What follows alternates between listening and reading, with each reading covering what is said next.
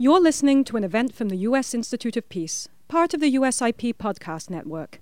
For more information about our work around the world, visit usip.org and check us out on social media.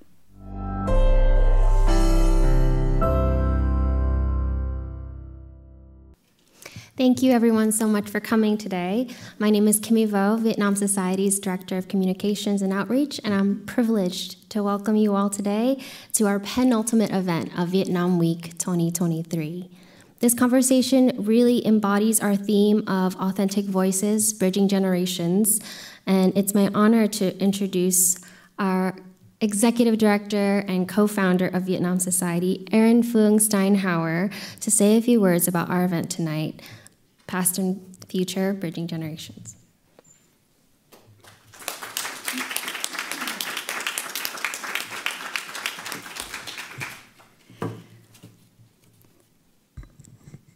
Distinguished guests, esteemed panelists and friends, welcome to this momentous gathering, co-hosted by the U.S. Institute of Peace and Vietnam Society, an evening that embodies the spirit of dialogue, reflection, and reconciliation.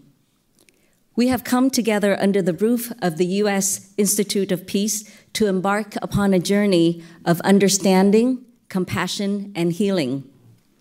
Tonight, we unite the voices of the past and the present, aiming to eliminate the shared histories and complex narratives that have shaped the Vietnamese American and Vietnamese national experiences. Our purpose of tonight is twofold. It is to honor the past and the toll that the Vietnam War extracted on individuals, families, lands, environment, and communities. At the same time, we gather to acknowledge the progress that has been made since the end of the war, recognizing the resilience, unity, and tireless efforts that were put in to rebuild and forge ahead. This event is the opening chord of symphony of conversations on reconciliation, and introduce a series of discussions that seek to bridge divides, illuminate perspectives, and heal generational wounds. Through these authentic conversations, we hope to empower all of our participants here, as well as watching online, to be part of the solution for identifying pathways forward towards a united and stronger global Vietnamese community. Thank you very much for coming tonight, and please enjoy our event.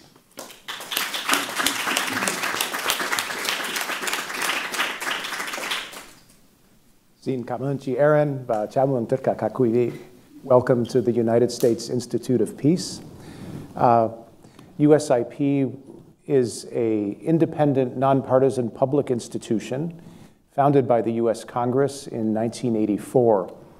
And the formation of the Institute was due in large part to the efforts of U.S. veterans from World War II, Korea, and the Vietnam War, who wanted to put peace building into the center of U.S. policy and practice overseas. So USIP works to prevent, mitigate, and resolve violent conflicts around the world. Our work on Vietnam is mostly in that third category now, almost 50 years after the end of the war. We started several years ago with a Vietnam War Legacies and Reconciliation Initiative, aiming to work both on the physical legacies of war, missing people from all sides of the war, Agent Orange, landmines, and unexploded ordnance, and also on the issues of reconciliation between Americans and Vietnamese and within each of our countries.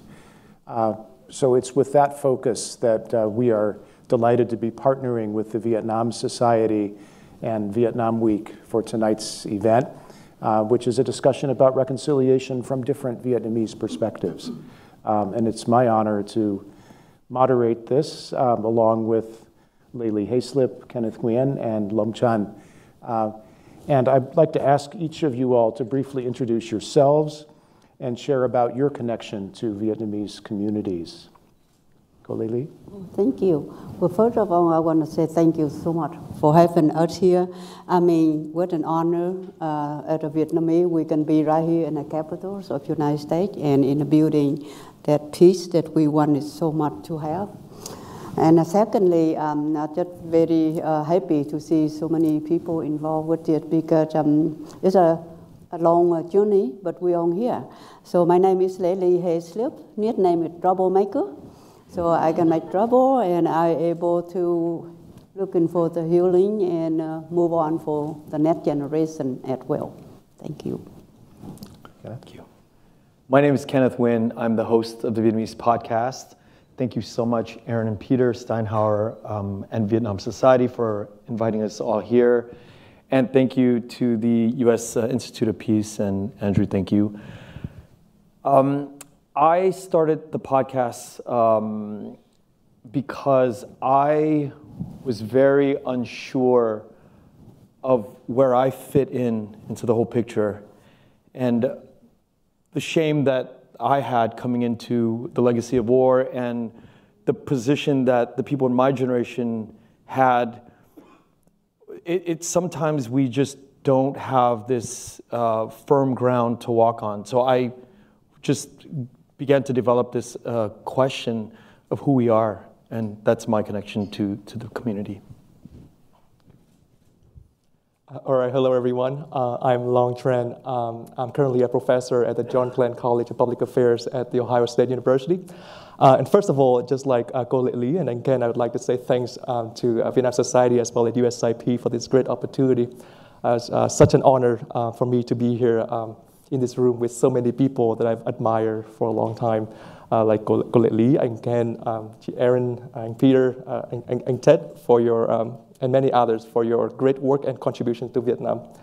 To answer your questions, Andrew, I think I have a pretty deep connection to Vietnam because I was born and raised in Hanoi, Vietnam. And I spent the first 20 plus years of my life there. And after that, I just had this opportunity to come to the U.S. to study, and then one thing led to another, and now I'm a U.S. permanent resident working and even starting a family in Ohio. But most of my family members are still in Vietnam, and I'm still a Vietnamese citizen, so I do try to travel to Vietnam pretty often. In fact, I'm going there in just a few weeks for a research conference. So yeah, that's all to say that I still have a pretty deep connection to the country. Great, thanks a lot. So the format of our discussion will be first, I will ask and we'll discuss some with our panelists, and then we will open up for questions from the audience. So please prepare for that in about half an hour. But let me start with you, Cô Lê Lý. Several days ago, my wife and I had the chance to watch Heaven and Earth and hear you speak along with Ambassador Osius at the Kennedy Center. And we knew the story, but we were struck by how much you experienced at a young age in the war, and the trauma from all sides. It seemed like everything possible happened to you. And yet, after the war, you forgave and worked with people from all sides. So how do you understand reconciliation, and what made it possible for you to understand and forgive in that way? Well, first, I am Vietnamese, but I'm married to American. My two sons, it's a half and half. Mm-hmm. And so that is God create man and woman, create life, carry forward. And if I not forgiving or not really moving on, who would I again? I mean, everybody come to Vietnam, they try to do what they think they did the right thing. They tried their very best to still alive. A Vietnamese, we didn't want them there. If they would ask us, we want them there or not, we would say, no, go home with your family and leave us alone. But nobody asked, so therefore, we just live with it, and we get along with everybody so that we can have another day of life and a bowl of rice. So when I get to know to American and overcome my scary with the look and all those things, I marry to them and come here. Educated myself here. U.S. gave me a lot of opportunity for me and my children. This country offer not only Vietnamese but many different people from around the world. It's a good melting pot for us to come here and be who we want to be. This country gives us freedom of speech, freedom of press, freedom of religions, and be whatever that you want to become. This to me, if I don't forgive, and if I don't move on, and if I don't take advantage of this, I would lose. I need to move on. I need to forgive myself and everybody around me, help me create it who I am today. So forgiveness, it's in Vietnamese. Forgiveness is a part of Buddhism. Forgiveness that we taught by the Confucius, Taoism, Buddhism, and a family tradition. And so it's just nothing new, or it's nothing that you cannot do. If I hate somebody, who would I hate? Everybody is human beings, like I said earlier today. And the war, it happened. People like myself or my family or villager, we don't know who started. We don't know who signed the agreement. We don't know what's going on. We just at a wisdom. And every man and woman come to our land is also a war wisdom. So we look at that point of view. We can able to easy to let it be and move on and do our best and turn around and help others. Before I work in for a non-profit or get to involve in help Vietnamese for people in Vietnam, I know nothing about politics. I know nothing about embargoes. I know nothing about what I can and cannot do because of the U.S. and Vietnam have no normalization. But when I started to apply the visa or apply the paperwork and apply the right paperwork to carry the money from the U.S. to work in Vietnam back in 1989, that is when I learned about we have to reconcile. There are a story just like this. Is every time I try to unite, well, you know about we have to have 3 licenses to work in Vietnam back in those days. And so one day I carry $50,000 cash in my purse.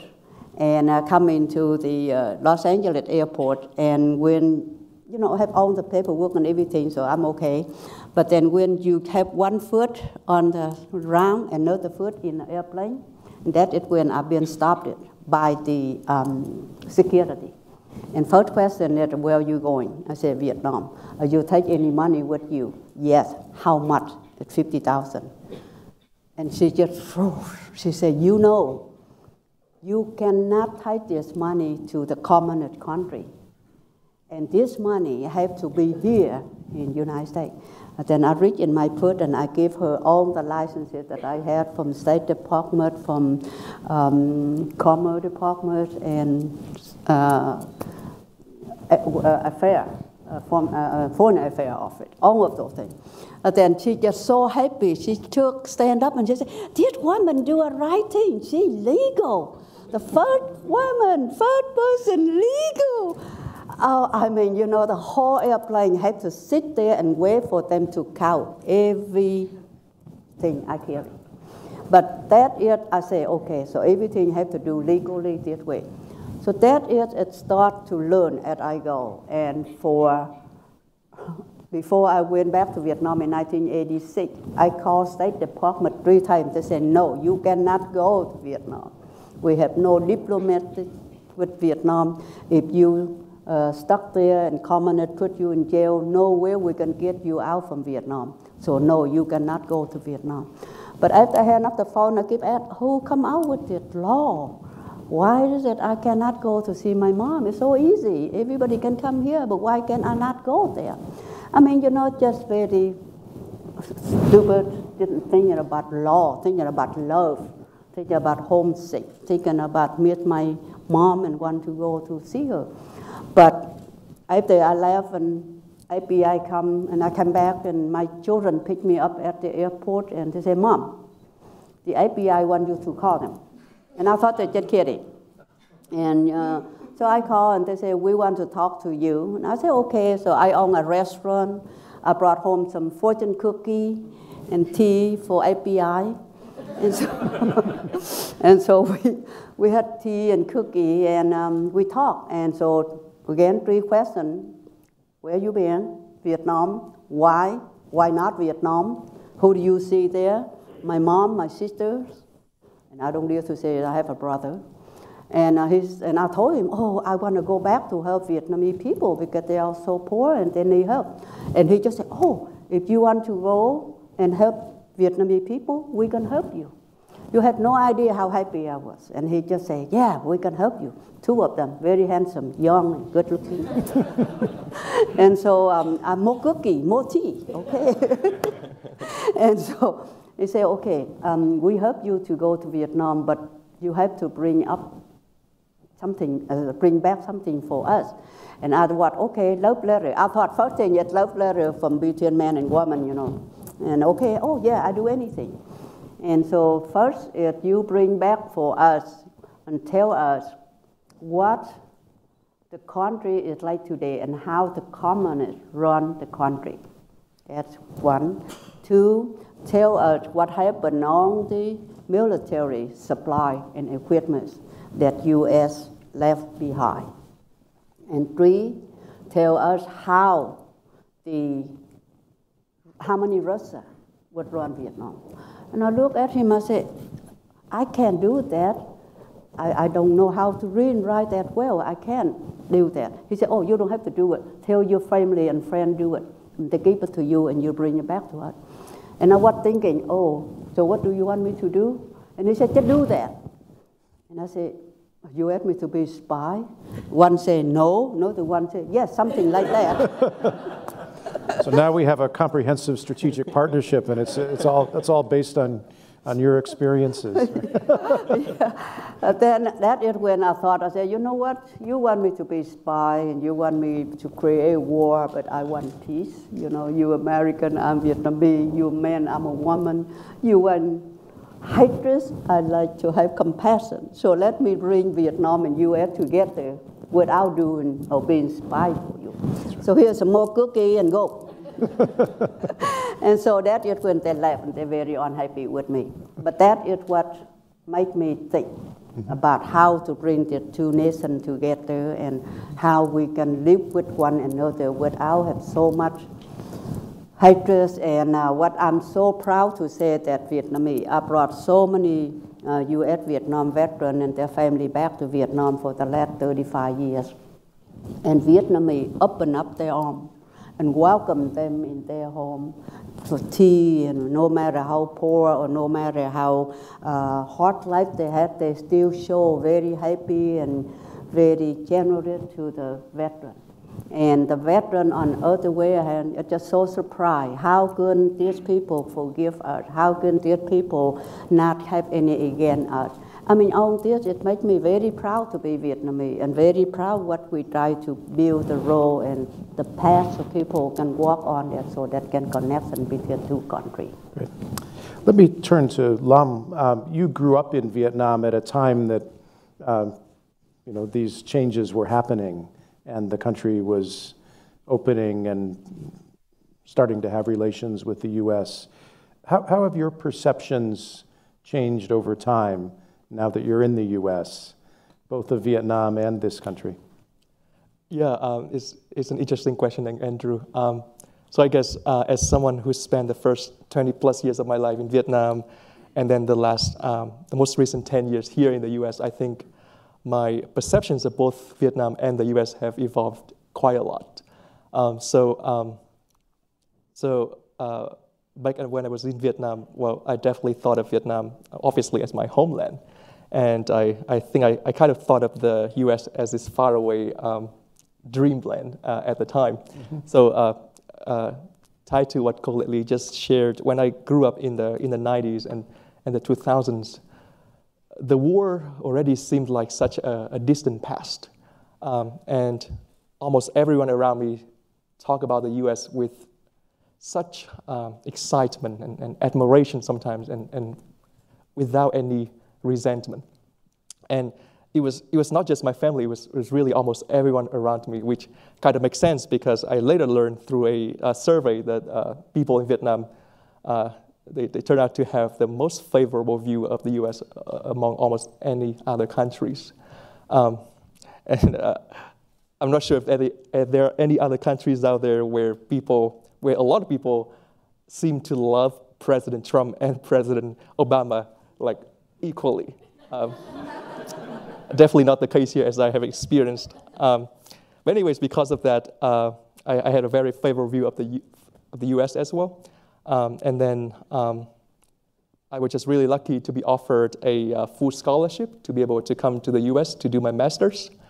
And then I was just really lucky again and again to receive a PhD offer, and then eventually a job offer for a faculty position at Ohio State, where I'm working these days.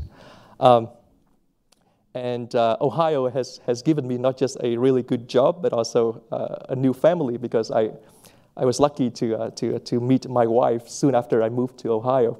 And I think my wife, Paige, she's a really good example, actually, of U.S.-Vietnam reconciliation, because she's an Ohio girl who knew almost nothing about Vietnam except for some horrible stories about the Vietnam War. But then after she met me, she has come to learn a lot and to love so much about Vietnam. So she loves traveling to Vietnam. She loves my family in Vietnam. She's a big fan of Vietnamese music, including the very recently popular rap Viet shows. She absolutely loves Vietnamese food. She wants to go to Hương Việt, which is our favorite local Vietnamese restaurant, all the time. And she even makes her own chicken phở gà almost every month. So I guess because of all of that, these days I kind of see the U.S. and Vietnam as both kind of home-ish. And I guess I had to say ish because although I love both countries, as an immigrant who has been here for 10 years, I think I've changed enough that I can no longer feel truly at home, whether I'm in Vietnam or the U.S. But having said that, I think it's okay and it's normal. It's a case for many immigrants, I think, especially first-gen immigrants. But yeah, that's kind of a story of how my perceptions of the two countries have, I guess, evolved over time. Thanks. So Kenneth, you work in media. You have a podcast that gives you the opportunity to interview many people and learn about their identity, like one recently with Aaron Steinhauer from Vietnam Society. How has that helped your own identity to grow and change? And how is that connected with the Vietnamese community in the U.S.?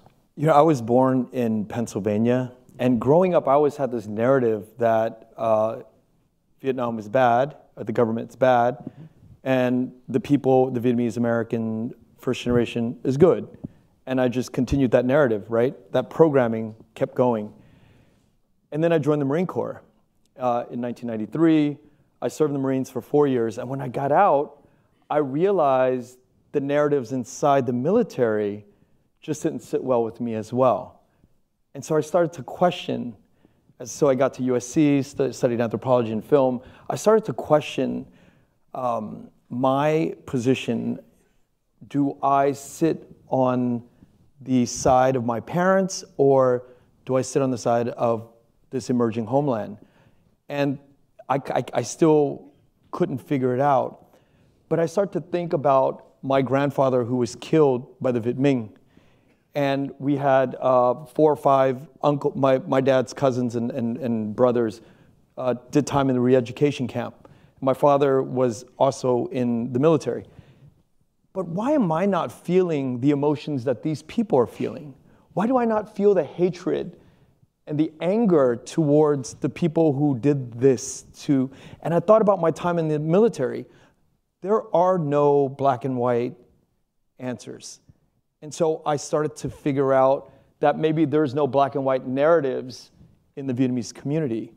So let's start with just one person at a time and getting to know people at a time.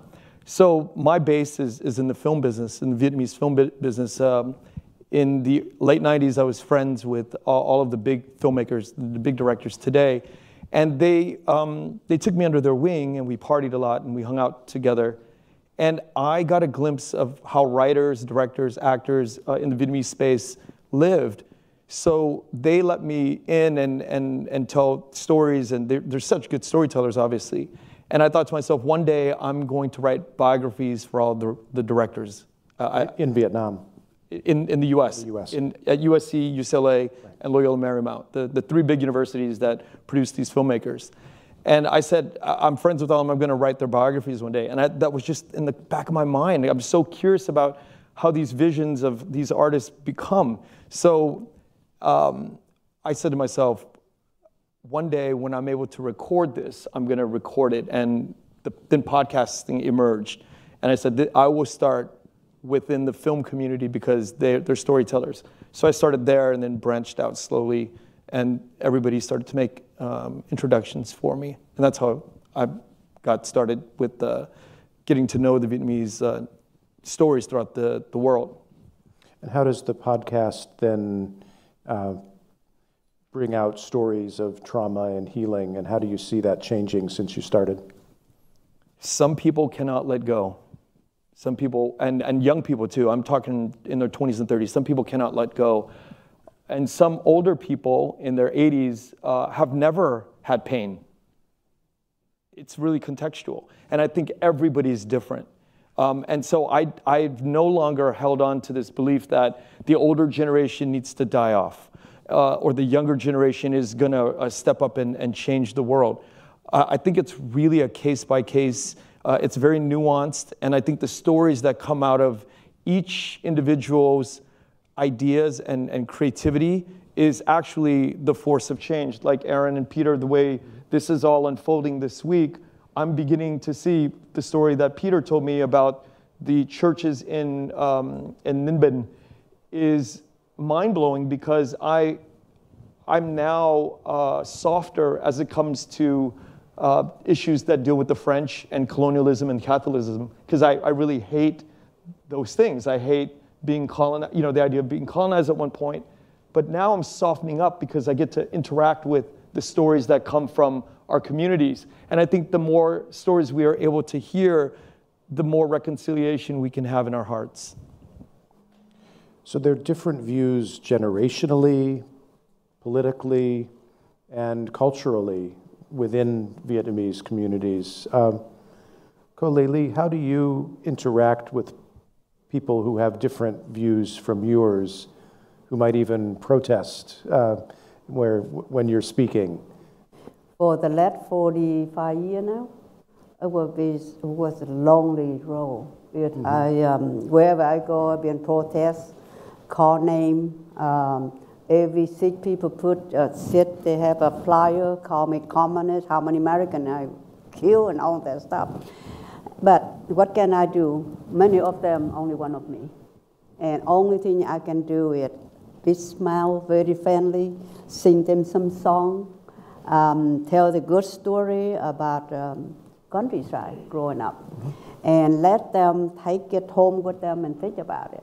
But nothing I can, However, it's a very sad, some story is very sad. For example, in San Diego, we have that big park we call Balboa Park. And in there, they had international houses for people, different countries have a different house so that they can show their culture.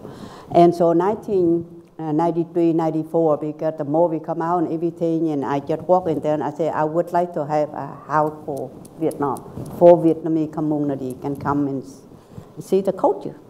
Right away, I get the permission, yes, you can have a house for Vietnam because we need it. So I'm so happy. As soon as they gave it to me, everything, I've been on a newspaper. And then they know the group of Vietnamese come and stop, say, no, you cannot have her have that house, because then she's gonna bring communists here, Then she can have a common flat here, so therefore no. So we have a big debate on, then I just walk away. So that is 30 years ago. Last month, I just wanted to do something for 2025. It's going to be 50 years anniversary of the Vietnam, the war ended. So now we're going to do something nice for the community, for the Vietnamese. So here I live in San Diego for 53 years. I work in the NAN for the last 35 years. I want to bring the two cities together. And so first I want the University of San Diego and the NAN University to get to working together. Then the Post in San Diego Post and the NAN Post, it should be also a friendship. Then we're going to have a friendship, relationship, then we're going to have a sister city 3-5 years from now. So I signed up a young Vietnamese named Dang, who helped me and who organized all this call and meeting and get everything going. And then about 2 weeks ago, and he called and he said, "Cô ơi, I cannot talk to you anymore, I cannot see you anymore, and I cannot help you anymore, because the community tell me that I am communist now, and they don't want me to get involved with you or anything to do with Vietnam." And so they come to my boss, and they tell my boss that now I am communist. And my boss called me up and asked me, did I want a job? I want to live here in San Diego, or I want to go with Lily Haslip. And now he said, I cannot talk to you, I cannot see you, because I want my job and I want to live here in San Diego. You're talking about here in 1966. That is how I remember, it's how it was like. Now, here I am, 53 years, live in San Diego, 2023. And yet, it's still same. Back in 1966 in my village, back in those days, they have a word they call the Tố Cộng, and now it's called Chống Cộng, it's the same thing. But so everywhere I go this year, twice, my lecture, it's been protest and been, still have a lot of the hatred and carry around. So I am only say that everybody have their own mission to do. Everyone has their own path to walk on. And how they walk it up to them. I just only ask, leave me alone so I can do my work. So I can work on my mission and I do whatever that I need to do while I'm on this earth. I don't bother them and they don't bother me, and just that's all I'm asking. And if they can give me that, I will be happy to do more for the community and for the two countries. Well, how does that look from your perspective in Ohio? Do you see Vietnamese nationals and Vietnamese Americans working together? Does the community have a shared understanding and vision? I would say not so much in Ohio as I can see, mainly because we don't really have a large Vietnamese community in Ohio in the first place. But yeah, I could really relate to what Cô Lê just said just now. I think it's very important, but also really challenging.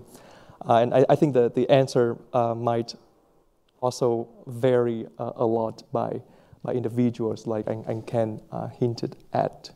I feel like for a lot of people, the main challenge is just a lack of opportunities for interactions and for mutual learning.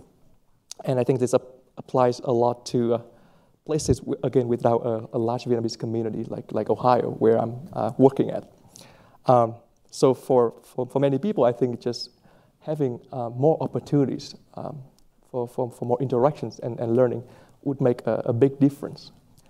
So for the Vietnamese national side, then so many Vietnamese students, including myself, have had the privilege of coming here and studying here in the U.S. and through the process, so many ties have been created. And I'm sure the same story applies to the Vietnamese American side as well. Actually, for example, anh Hồng Phong, a good friend of mine in the DMV area, recently told me about this amazing summer camp that allowed one of his daughters to, along with hundreds of other young adults with Vietnamese origins from all over the world to come to Vietnam and to visit Vietnam and to interact with Vietnamese people and to reconnect with the heritage. And I think that's a great example of how to connect people. Having said that, I would also say that it's not always that easy. I think for many people, especially those who have been directly hurt in some way by the war, the process of healing and reconciliation and collaboration could be a lot more challenging. I think it's not easy at all to be someone like Colette Lee, who managed to overcome her personal pain and losses and managed to contribute so much to reconciliation through her novels, as well as through her humanitarian work. So I mean, if someone could learn from Colette Lee and see her as a good example, then that's wonderful. But I think if someone just can't move on from a painful past, I think it's also okay for us to try to understand and to respect their decision, as long as they don't do anything to hurt other people's efforts to heal and to reconcile. And I guess, as for advice for those people who really trying to move on from a painful past and to contribute and to start this process of reconciliation, it's challenging, but I think there's a lot of great lessons to be learned from a book that I actually read recently, entitled "Nothing is Impossible," authored by Ambassador Ted Osius, who I believe is going to share with us some great remarks later today. But I myself, for example, learned so much from that book. For example, in terms of how much work, how much patience, how much empathy it takes for really former enemies to rebuild their relationship, to regain trust. So some of my thoughts on this very challenging topic. Thank you. So my last question is for Kenneth, and that's, our theme here is bridging the past and the future. And how do you see young people in the Vietnamese diaspora and in Vietnam making that bridge? And what are your aspirations for what that could become? The first answer that I have is a very practical answer, which is young Vietnamese Americans are traveling to Vietnam to do business and to live abroad by the thousands. So there's a lot of that going on. If you go into Orange County, you begin to listen to the wait staff at the Vietnamese restaurants. They're young Vietnamese that come from very successful families. What are they doing there? There's a lot of them. It's like, wait a minute, if you were born here, then you probably wouldn't be working, or your parents were okay to not have you work at a Vietnamese restaurant. But many of them are very bright, brilliant faces, very sang sủa, as we say in Vietnamese. And you're like, oh, so they're coming from Vietnam as students and these are part-time jobs that they have. So there's a lot of them. There's thousands and thousands of them on a practical level that are here. So I think that exchange is happening on a very practical, and it's changing the fabric of Vietnamese Americans in Vietnam, and it's changing. My brother's been in Vietnam for 20 years. So he was also a U.S. Marine, went to USC, studied film with the whole nine, and he's back in Vietnam doing work. So there is a really good bridge that's happening. My aspirations is a little bit complicated because I view Vietnam, the motherland, as my mother, and I view the United States as my father. And they had a divorce in 1975.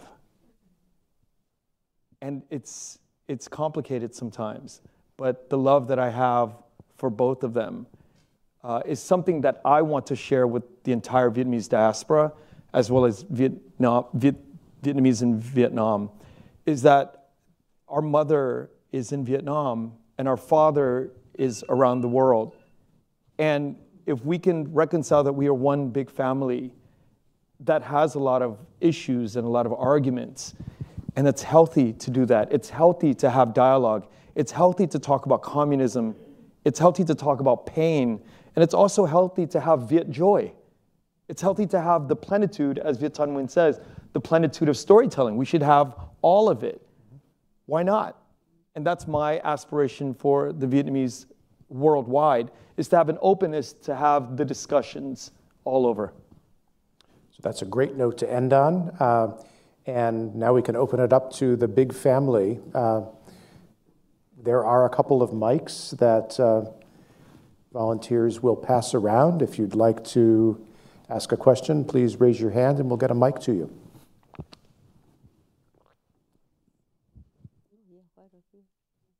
Hi, thank you very much. Do I have to identify myself? Please. Dean Rodan, I work on the Hill. I have a question for Dr. Tran. So you mentioned like changes in opinions of people from Vietnam about the U.S., and I was wondering, like in your research, have you been able to identify like causes? You know, like whether it was like, was it education, was it like media exposure? I'd like to hear your thoughts. Thank you. All right, thank you very much for your question. I honestly cannot give you a scientific answer because that's not something I study. But I guess just from my personal experience, then I think it's a function of so many factors that led to Vietnamese people's really favorable view of the U.S. The media definitely play a big role. I remember growing up watching so many Hollywood blockbusters and being fascinated with life in the U.S., which I've become a little bit disillusioned with after I moved to the U.S. is not as exciting as is portrayed by Hollywood, and then there's also this factor that I think Cô Lệ Lý explained really well. I think it's also, I would say, part of our DNA to it's kind of I guess this Buddhist influences that led a lot of Vietnamese people more easily towards the side of forgiveness and reconciliation. I know that there's also other factors like earlier I mentioned this idea of admiration. So I think a lot of people in Vietnam just see the U.S. for a long time as like always the front runner when it comes to so many things. It comes to all of the exciting innovations, economic development, and so on. So there are a lot of reasons for people to admire the U.S.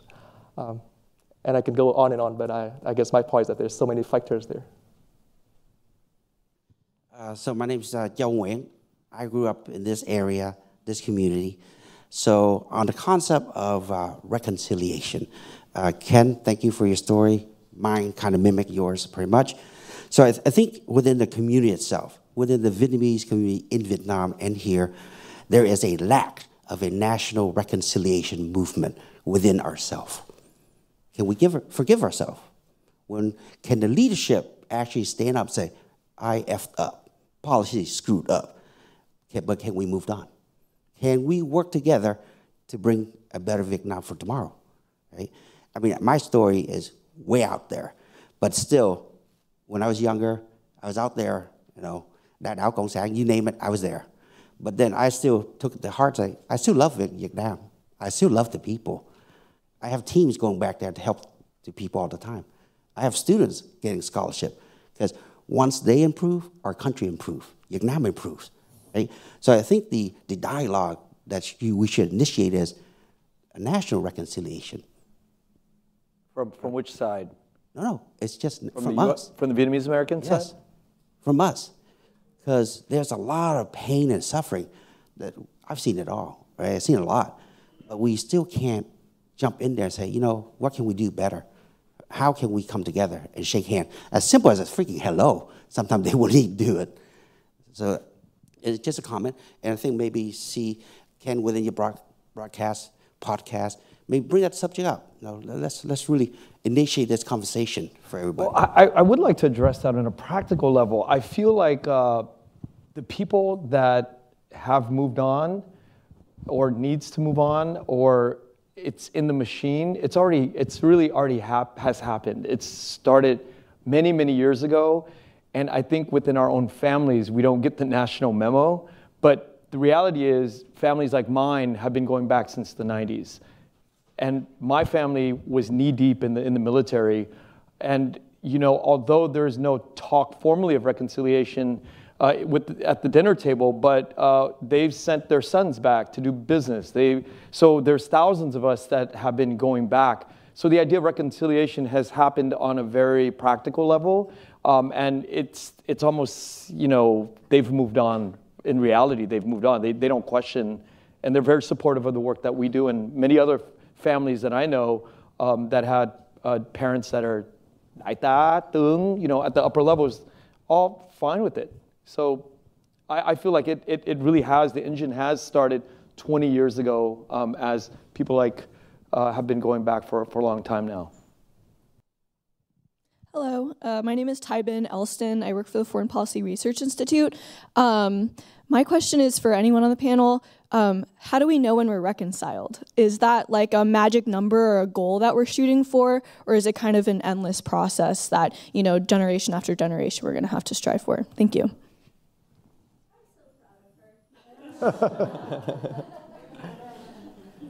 Would like to take that on. I mean, at USIP, we talk about reconciliation as a process. Yeah, it's not an end state. It's not something that can just be declared. But yeah, there are ways of looking at how far along we are in that process. Personal relationships, like Ken is saying, is one of the elements, right? Having a shared vision, talking about the past and the trauma that people experienced. What do you think? I think that's a very multi-layered answer, because the people that are in power or that are making things happen don't need that reconciliation conversation. But it's the ones that are the downtrodden, the ones that in their minds lost everything and couldn't rebuild. Those are the people that feel like they haven't been in reconciliation mode. But the ones that have moved on are regularly going back and have been doing business in Vietnam for the last 2 decades and have been able to create legal infrastructures, bring big lawyers back, dig for oil, you name it. They bring technology back, make movies. It's endless. So on one side, you could see how there is not even a need for reconciliation talk. And on the other side is the people that are powerless, the old men that came back broken and into the United States that were once powerful, that have lost everything.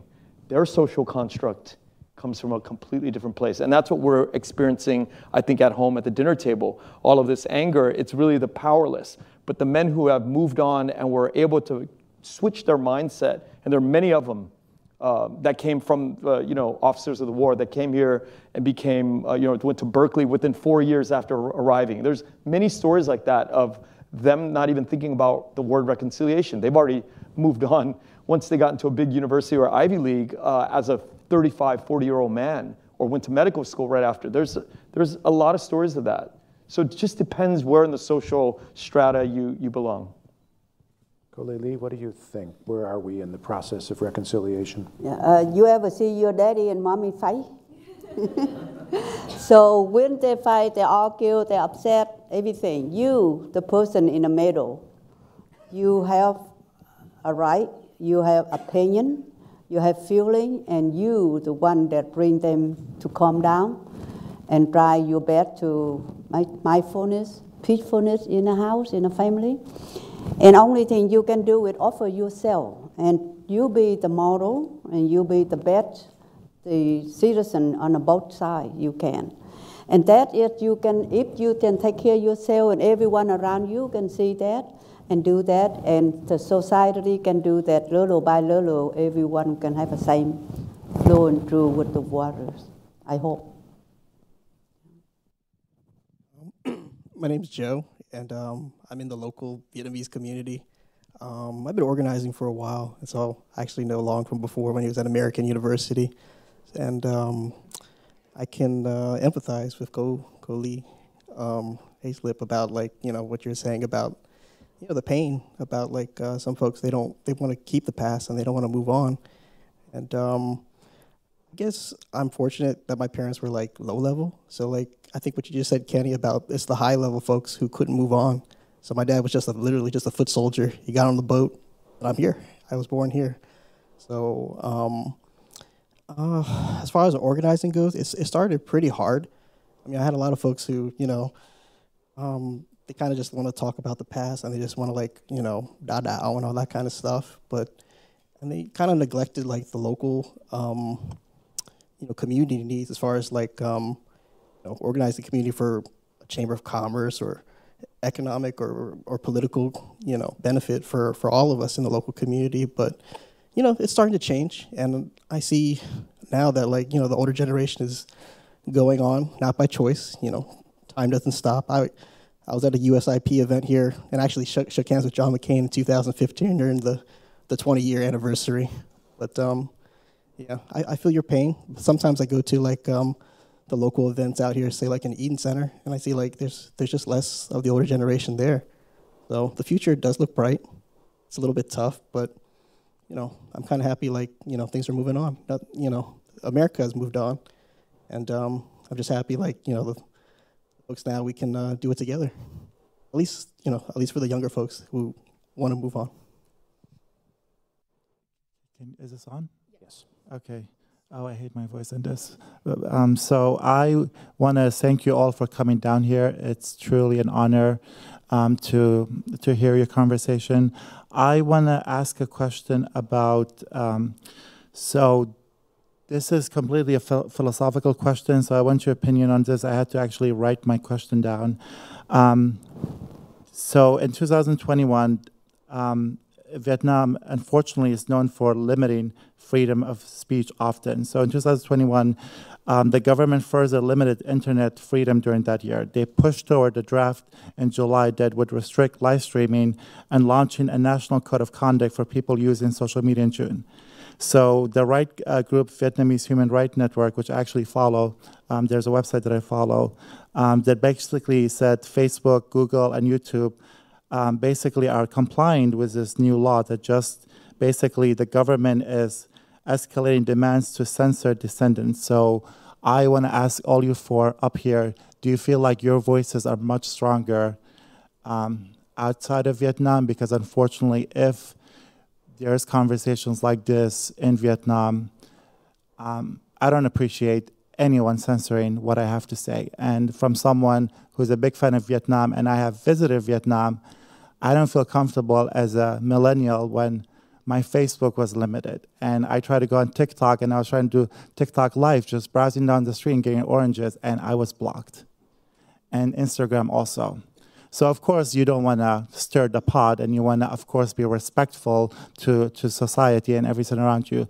But I feel like that's a big challenge nowadays in 2023 and going forward, because I appreciate that we can have conversation like this in the United States Institute of Peace in Washington, D.C., but I just wish it wasn't like that back there in Vietnam. So just what's your opinion on this? I have a very simplistic answer, and Thank this you very is much. very simplistic. Going to Vietnam is like going to my two uncles' house where I do not agree with their politics. I do not agree with their viewpoints. I think some things that they do are wrong. But for the future of my family, I'm going to take it easy, one step at a time. I can still do things that I want in my house. I can write my own book. I can broadcast my own podcast. I can do whatever I want in my own house. And I will continue to do that strongly. But I'm not going to bash my uncle's house. I will slowly work within going back to my uncle and just listening, and slowly the change will happen. Other people are more fierce about it. I have friends who are just more militant about it. That's their style. But my very simplistic answer is when I go to my uncle's house, I respect my uncle. I don't agree with my uncle, but I respect it. But hopefully by me being there over time, my uncles would change their mind by my presence. And that's a very simple way to look at it. It reminds me of when I've been on CNN to talk about the normalized relation with Vietnam and lift embargoes or not. And one group say, no, we won't do that unless we have human rights. Myself, I am in humanitarian rights. I don't understand about human rights too much, but I understand that if people die, I come and bowl with noodle. If they're sick, they need medicines, I'm able to help them. That is what is all about this life on this earth. And therefore, if, just like Ken say, we cannot tell other people what to do. That is what politician does. That is what people like ambassador does. Our job is to do what is to help others the best that we can, and let them be who they are. We can't change them unless they have to change themselves. If we cannot change over here, how can we change there? So, if I may, there are a lot of conversations going on in Vietnam all the time about every issue, right? People are very interested and involved in politics and society. It's not all public. But in one sense, the fact that authorities feel that they need to take steps to limit it shows how far it's gone, and what the potential is for that conversation to continue. So. I'd like to add 2 more points. I recently discovered a guest that I had on the podcast, and she said it in the 90s, in 94. She worked for the Canadian government, was sent back, a delegation was sent back from Canada to figure out how to create a capitalist system for the communist government. The communists welcomed them in 1994 to figure out how capitalism can play side by side with the communist system. That is happening in 94, and we're not even aware that that's happening. So these changes are happening inside. Another prime example is Fulbright University. Fulbright University, they sent the delegation also I'm not sure how many years ago, but maybe 10 years ago, to the East Coast, to the Ivy League schools.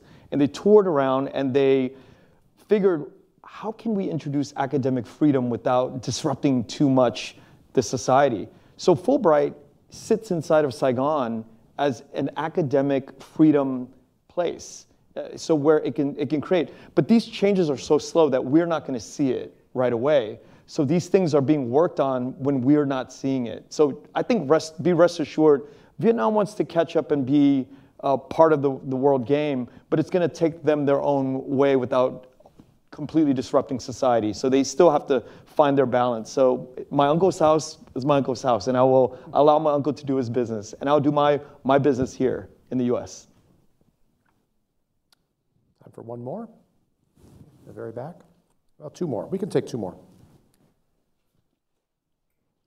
Hello, thank you. It's really informative hearing you all's perspectives. I work for Peace Corps, and Peace Corps just recently opened our post in Vietnam. And I wanted to know, what role can individuals that might not have an extensive understanding of Vietnam and American history, how can we contribute to reconciliation, especially working in remote areas in Vietnam? Thanks. We pass that to Lum first. Sure. Well, first, thank you very much for your interest in serving for Peace Corps, especially in Vietnam. I think it's very simple. Just going there, doing your job, showing the people that you're really there to help, and with many individuals like you, the process of reconciliation will just accelerate. So. Thanks. And in the very back. Hello. So a bit of thank you. First of all, thank you for all of the introductions and discussion on the past and future and the reconciliation of Vietnam. Very grateful for that. A little bit of introduction to my background. I'm Phú Hiển. I'm currently a fellow of YCLE exchange program funded by State Department. So I'm currently staying here working with one government agencies of Washington for 1 month. And I'm also currently a student of Fulbright University in Vietnam for the Master of Public Policy. So there's a lot of discussions in Vietnam that I can participate in and hear of about the relationship between Vietnam and US. And like you said, it's very active. It's maybe not official, but people are free to discuss on a lot of subjects. And people in Vietnam, they care a lot about the relationship, the image of Vietnam in international politics. Sometimes, like for example, alumni of Fulbright, they can be everywhere. They are involved in politics. The previous Prime Minister and President of Vietnam are Fulbright alumni, but no one knows about that. So we, as people, Vietnamese, we are practical, but also we are very weak on promoting our image, and we have some fear on pushing out to people what we are. And thus, as a nation, I observe that we are also hesitant to push our image outward. And most of the time, problem between nations arise from misunderstanding, from isolation of information. So, from your point of view, for us, for this generation, new generation, for the future, what we can do to make, for Vietnamese, to make the US understand Vietnam more, and for Vietnamese in American, to make Vietnam understand US more?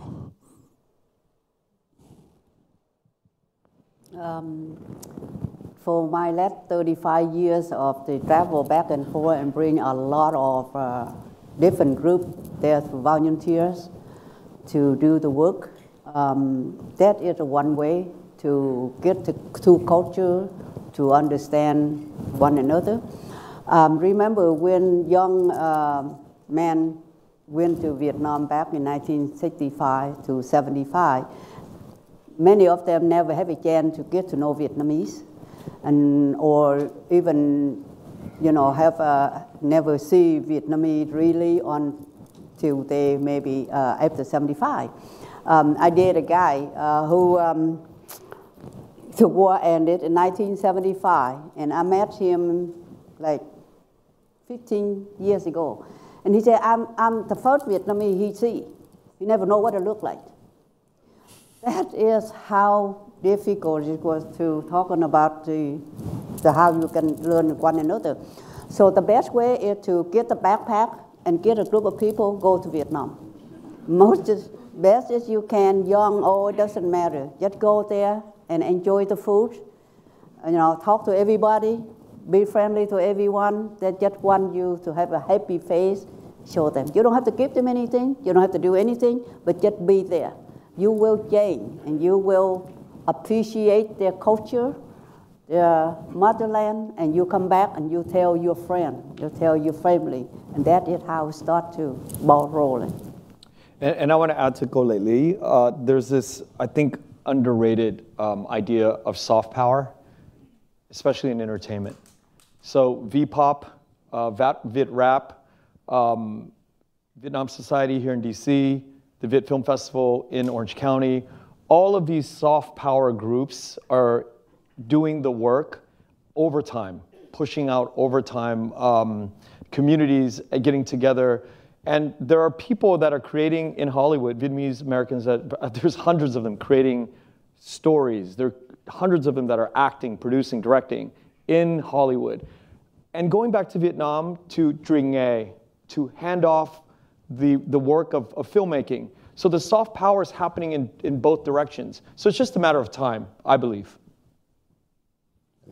I agree. I think there's already so much good work going on right now. So I think just a matter of time, and we see some great fruits of our labor. Yeah, it's a good time to be Vietnamese. Yeah.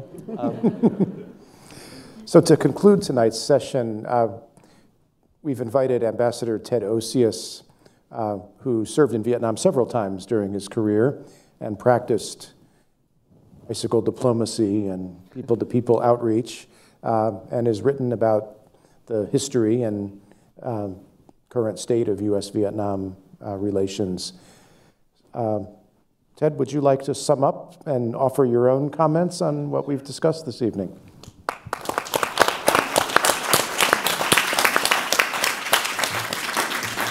First, let me say thank you to Aaron and Peter, and thank you to you, Andrew, for organizing a unique discussion that couldn't have taken place even 10 years ago. And thank you to all three panelists. And I have a little story that I think will help you understand the way I feel about what our panelists just said. Pete Peterson was the first U.S. ambassador to Vietnam. And at one point, somebody kind of clapped him on the back and said, "It's a miracle that we've come so far in our relationship." And he got angry. He said, "It's not a miracle. It's the result of courage and goodwill and commitment on the part of people. It didn't fall from heaven."